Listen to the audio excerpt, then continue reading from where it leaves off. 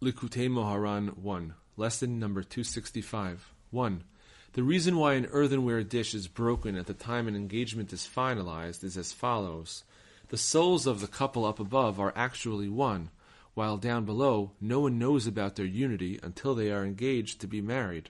For at that time their bond is revealed.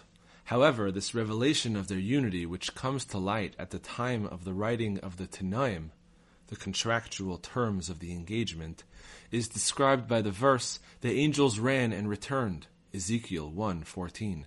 This is because as soon as the couple's bond is revealed, it is immediately hidden, since she is still forbidden to him until the wedding ceremony. This is the explanation of the verse, "The angels ran and returned, in appearance like a flash of lightning." In other words, like the light that emerges from earthenware vessels.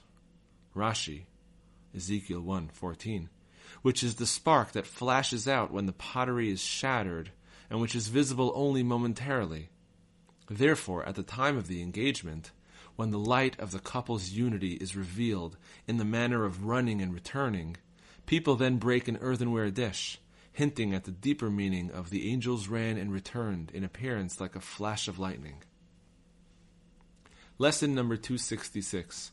On the greatness of the mitzvah of Sukkah. 1. When a person's performance of the mitzvah of Sukkah is inadequate, he thereby falls from drawing the bounty of human beings to drawing the bounty of animals. This causes domestic animals and wild beasts to die before their time. May God save us. 2.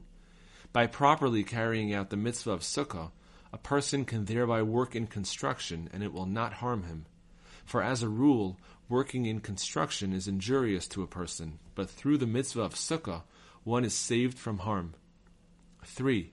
When a person enters the Sukkah, he himself becomes identified with the Torah, since the Torah emanates from the concept of Sukkah. Lesson number 267. 1. The Torah is received on Shavuot, and at that time it is possible to receive new vitality and to bring healing to the lungs.